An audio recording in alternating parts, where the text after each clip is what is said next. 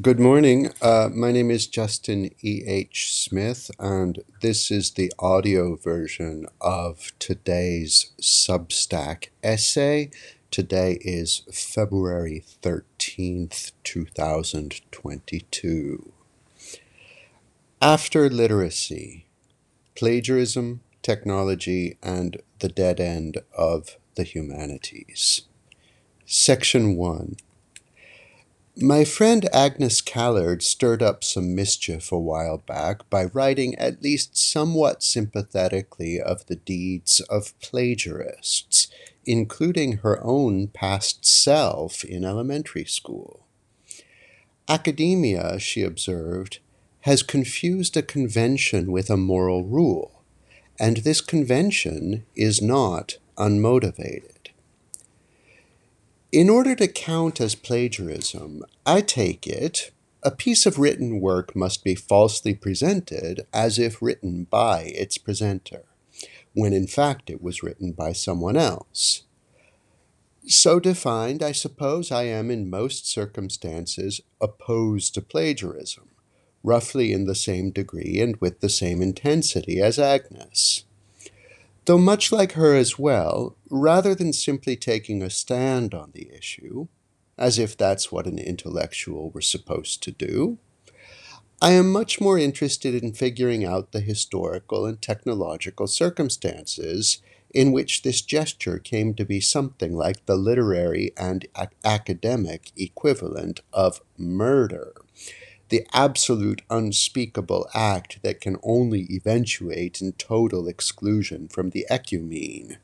And this even at a time when information processing technologies are, like it or not, largely obviating the need for a well-rounded, generally competent person to develop the skill of long-form textual composition at all.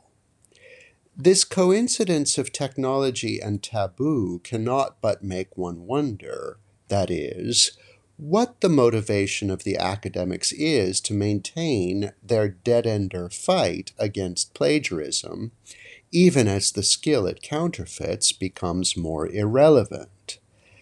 An analogous puzzle arises for me when considering popular discussions of book banning, piously citing Heinrich Heine about how book burnings are always followed with corpse burnings, as if by some iron law, as if the book were a stable transhistorical entity, rather than something with different powers and threats packed into it, depending on the total information ecology in which it is found.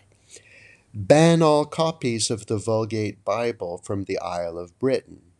As long as I can use a VPN address there to connect to the wonderfully Leibnizian and encyclopedic Bible Gateway website, I can still read the Word of God in English, in a dozen different translations, in fact, as well as in Navajo, Aleut, Yakut, and so on. Evangelizing efforts in the modern period seem often to have been pursued principally as a pretext for the study of comparative linguistics, I note parenthetically, a fact still evident today in the web-based resources of evangelical institutions. Anyone who is still policing the circulation of printed materials in an era when the vastly greater part of information flow is occurring digitally is simply not paying attention to the realities of our new information ecology. I am not, of course, saying that it no longer matters when provincial dimwits remove copies of Toni Morrison's Beloved or Art Spiegelman's Maus from school libraries, but only that we must be honest about the way information circulates today, especially the way it circulates among the school kids whose libraries are affected, rather than pretending that books have the same function now that they did during the Reformation. Often it's the very people who are most publicly indignant about the thinning of school library shelves who seem to spend much of their day circulating meme images of splendiferous reading rooms at dreamlike libraries in Lisbon or Budapest and writing captions such as, oh my God, bookgasm. It's fairly obvious that such expressions are themselves symptoms of the decline of the book, rather than instances of resistance against this decline. No true bibliophile would ever think to indulge in such tacky fetishization, let alone put it on display for all the world to see. Nor does one have to be a confirmed Freudian to agree that the fetish emerges in compensation for the loss of an object we could once take for granted. And as with the reading of books, so too with the student composition of the sort of texts that continue to be valued and described as an apprentice's first stabs at authorship, and thus as propedeutic to book writing. Section 2. I do not want to say that the valorization of compositional skill and the condemnation of fraudulent imitation of it is only a fetishization and nothing more. But it does seem that the redoubled defense of this skill, again as if it were a transhistorical necessity, is best understood as a reaction, on the part of those of us who are old enough to be invested in it, against its evident demise. This may perhaps be more clearly seen if we consider plagiarism within a broader field of historical practices for the cultivation of literacy. There is in particular a species of writing that appears to belong to the same broad genus as plagiarism, yet that does not involve taking someone else's work and presenting it as your own, but rather taking your own work and presenting it as someone else's. There is a range of reasons why someone might do this. There is, first of all, the hoax or the forgery, in which a forger seeks some sort of gain, usually financial, by claiming to have in his possession a document whose value depends on its supposed authorship by a more distinguished person than himself. Whatever else might be said of it, forgery requires deep familiarity with the object one seeks to imitate, and is thus a form of mastery even when the master uses his skill for blameworthy purposes. As Ken Alder shows in his remarkable work on the 19th century forger Denis Vrin-Lucas, in that era, forgery was much more than just a potentially lucrative criminal enterprise, but something rather like a parallel world for the exercise of imagination and artisanal ingenuity together, and even for the improvement of history itself by retroactive injection of new facts into it. I myself have recently been working on an Italian missionary in Ethiopia, Giusto d'Urbino, 1814 to 1865, who may have forged a Ge'ez manuscript attributed to the Ethiopian philosopher Zera Yaqub. Our current inability to conceive why or how someone could go to such great lengths to do something like this, learning the classical Ethiopian ecclesiastical language, among other things, and enough about paleography to create a passable version of a text held to be 200 years old at the time of its discovery, stems not only from the fact that we are more prepared today to entertain the idea that a 17th century Ethiopian might have written philosophy, but also from the fact that we are less prepared today to entertain the idea that a 19th century missionary could have had the talent and determination to think his way into the intellectual world of a 17th century Ethiopian, and to generate a text as if drawn out of that world by magic.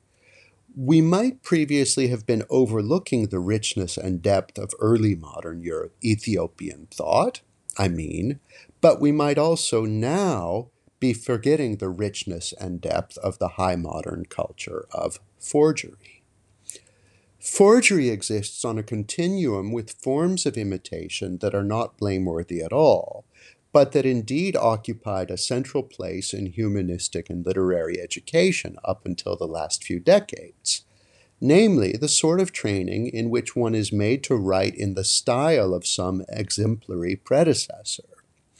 In this light, Durbino's copy of Zira Yakub's text could generously be interpreted as an exercise by which he demonstrates his thorough internalization of the styles and conventions of Ethiopian intellectual tradition, even if he ultimately lied about its true nature to Antoine Dabadie, the Paris-based collector prepared to pay him for it. A century ago, a Latin exam might have given you a few lines in English and instructed you to translate them into dactylic hexameter in the style of Virgil's eclogues. The point was obviously not to make you fraudulently present yourself as Virgil, but only to make you internalize the feeling for the language that made Virgil such a master of it. Art historians and collectors likewise often have trouble determining whether a painting comes from the workshop of a given artist or from the artist himself, even if no intentional deceit was involved in its original production.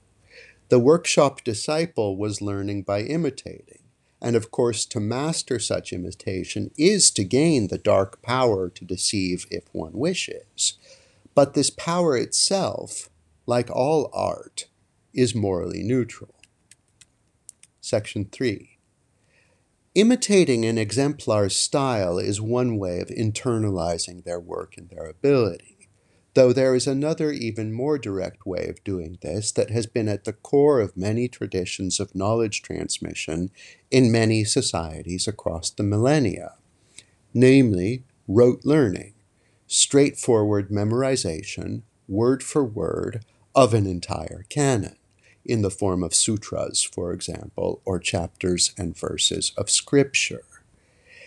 It is mostly transformations in information technology, notably the gradual decrease over the centuries in the expense of production and ownership of written materials, that caused a corresponding diminution in the importance of learning bodies of material in this way.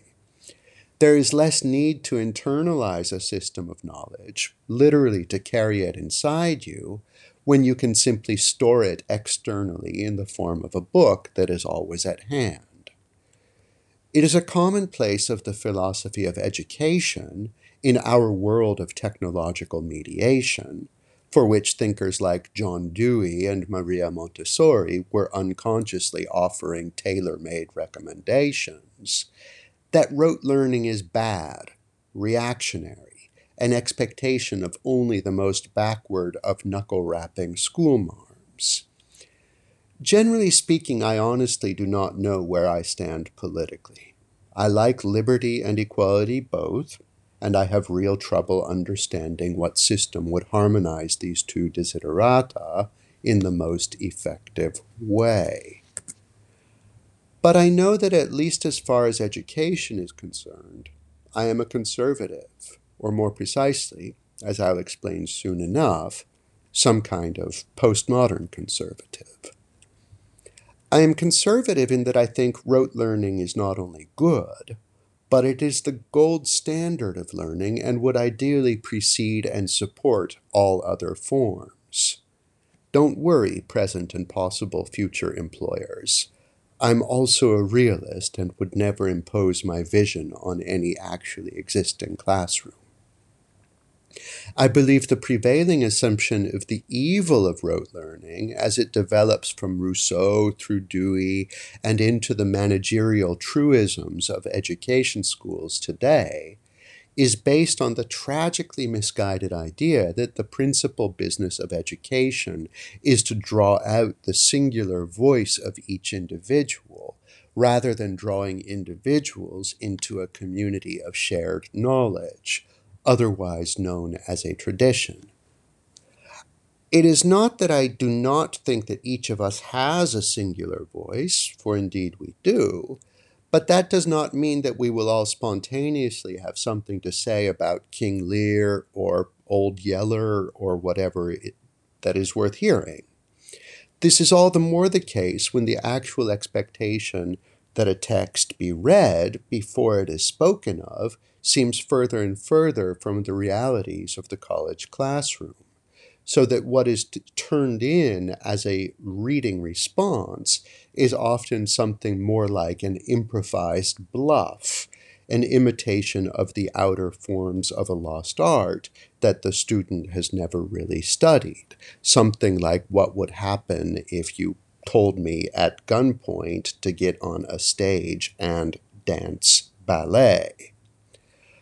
A far better exercise under such circumstances remains, now as centuries ago, to ask the student not to write about King Lear, but to perform it, to internalize considerable portions of the text without regard for whether the meaning itself is internalized. That can come later, perhaps years later, once it is inside of you. Section 4. The idea that each of us has a singular voice and that it places a stamp of authorship on our compositions is, of course, corollary to the prohibition on plagiarism. Significantly, there are other intellectual, expressive, and creative traditions in which the proprietary relationship to one's output is understood differently, and there may be something to learn from these. As Charles Upton observes in his truly sui generis 2016 book, What Poets Used to Know, the closest thing to a living bardic tradition we have in the contemporary United States is likely to be found among the fire and brimstone preachers, who have typically internalized the entirety of Scripture early in their lives. Listen, for example, to Son House riffing on the numerology of the Book of Revelation, and then spend their careers freely improvising on the body of knowledge that is both within them and shared among them equally. They develop and cultivate signature styles of delivery, they have favorite passages of Scripture, but their authority in delivering sermons is not generally perceived as authorship in any sense that might be meaningfully protected as intellectual property. It is when a world such as that of the preacher collides with that of the scholar, for example, when the managerialization of the preacher's vocation compels him to go and get credentialed with a doctorate, that a particular danger of plagiarism arises. Thus, for example, Keith D. Miller argues, compellingly in my view, that Martin Luther King Jr.'s embeddedness in a communitarian tradition that valued voice merging mitigates, at least in part, the gravity of the accusations of plagiarism against him in his Boston University doctoral dissertation on Paul Tillich and Henry Nelson Veeman. Why, indeed, should voices not be merged? And even if a preacher is compelled to pass through a secular credentialing institution, and would probably do better to play by its rules while inside it, on what grounds can we say that the conventions of authorship and the epistemology of knowledge production this implies must win out in any absolute sense over an expressive tradition that is vastly older and in many respects more vital? For quite a long time, before I was sure of myself as a writer, before I was confident in my own voice, I regularly took large chunks of other people's writing and mixed them with my own, sometimes changing entire lines. Sorry. That's what you get. I only do one go at a recording, so you're getting my flubs too. Sometimes changing a few of the words to fit more closely with the voice I was still struggling to find. I never let any of these experiments slip out of my private custody, but for some years I was periodically seized by the paranoid fear that I had done so, perhaps in notes that I had shared in a private circle, perhaps even in an article I had published. If in fact I had let this happen, it seems to me it would have been excessively severe to exclude me from the ecumen of scholars or writers on this basis. In fact, it seems to me that the habit of voice merging, as I had come to practice it, was entirely salutary, natural, and a necessary thing for me to do at that time. In part, this need, for me, arose because I was working largely outside of any tradition. No one ever really taught me how to write, and I needed exemplars badly.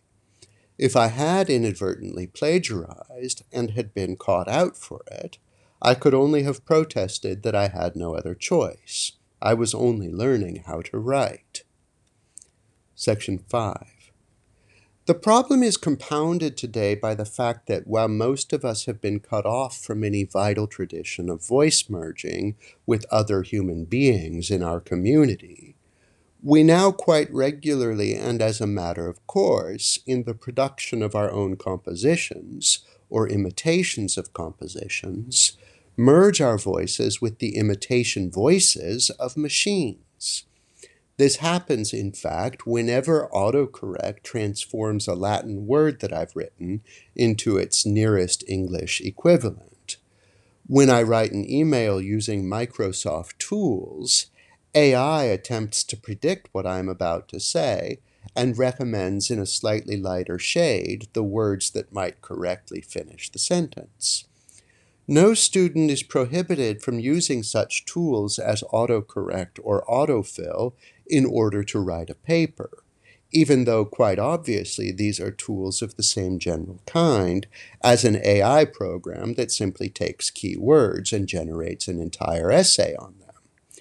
The paraphrasing that I used to do in my copy-pasted fragments of other people's writing can now be done with AI tools, and universities are now modernizing their anti-plagiarism arsenals to include paraphrase detection software. But why permit machine authorship at the level of words or sentences, but not paragraphs? I have become convinced that the best way to respond to the threats posed by new technologies to the conventions of literacy that we continue to strive to maintain is to return to the practices of knowledge transmission that precede literacy altogether and that characterized oral cultures. Namely, education should involve the rote internalization of texts. Make kids memorize epic poetry or the Bible or King Lear or the Upanishads through recitation, adding a few lines each day over the course of several years. They do not even need to see the texts in written form, but only to hear them and speak them. Eventually, one might make them compose epic poetry in their own heads, too, like Solzhenitsyn biding his time in the Gulag by reverting to oral literature when his writing implements had been taken away from him, adding a few lines each day, accreting a world inside of himself. It is an advantage of rote memorization that you don't have to comprehend anything about what you're learning. Just get it in there as early as possible, and then you'll have a whole lifetime to unfold the meanings you are already carrying around inside of you without knowing it. Nor is it so important what canonical work you select to fill up on either. The wonderful thing about living tradition is that it can make stone soup out of even the most modest ingredients in the initial text. Entire religions that survive across millennia have been cooked up around what are, in the end, just a handful of run-of-the-mill popular legends. Nonetheless, and here is where I will sound particularly conservative, so brace yourself, if your education is in English, then you will do well to master bodies of work that were written in English, as well as in French, German, Anglo-Saxon, Norman French, Latin, and Greek. These are the languages that do the most to shape the meanings of the words you are using. And to write, in the proper sense, is to deploy words that you know inside and out, phylogenetically, cross-linguistically, morpheme by morpheme. And this is why autocorrect and autofill are so insidious. In order to really be writing, You have to know these meanings, their entire histories, the way they are interwoven with the meanings of other words in related languages, and the way they descend from ancestor words in ancestor languages. Surely, in this light, it would be far better to have mastery over individual words and to let AI write the paragraphs built up from them than to let AI choose and correct our words, but to complete the paragraphs they constitute on our own. And yet, under our current brain-dead episteme, the former approach to the production of texts would be considered plagiarism, while the latter is just using helpful word processing tools. This simply makes no sense. Section 6. I have said that in terms of my philosophy of education, I am some sort of postmodern conservative. I've explained the conservative part, so now let me get to postmodernism. I suppose what I mean first and foremost by this is that I think humanistic inquiry is best pursued not only in the mode of stern truth-seeking, but also with a reasonable admixture of the spirit of play. Recently, some co-authors and I attempted to inaugurate our own modest ludic turn in the history of scholarship by producing a work of historiographical metafiction that deployed the conventions of the apparatus criticus, the abstract, even the referee's report and the off-print, as the elements of a literary genre yet to emerge. So far, our effort seems mostly to have fallen stillborn from the shipping crates in which the physical copies of the book arrived from our presses in far Estonia. But we're playing the long game, and we continue to expect to see some serious critical uptake soon. For me personally, this project sometimes reminded me of a movie I saw long ago called Okno v Paris, Window to Paris, a late Soviet comedy in which the inhabitants of a Leningrad kommunalka discover a top-floor window through which they can instantaneously travel to the City of Light, thus generating all sorts of predictable gags of the same species as one might see in Beverly Hillbillies.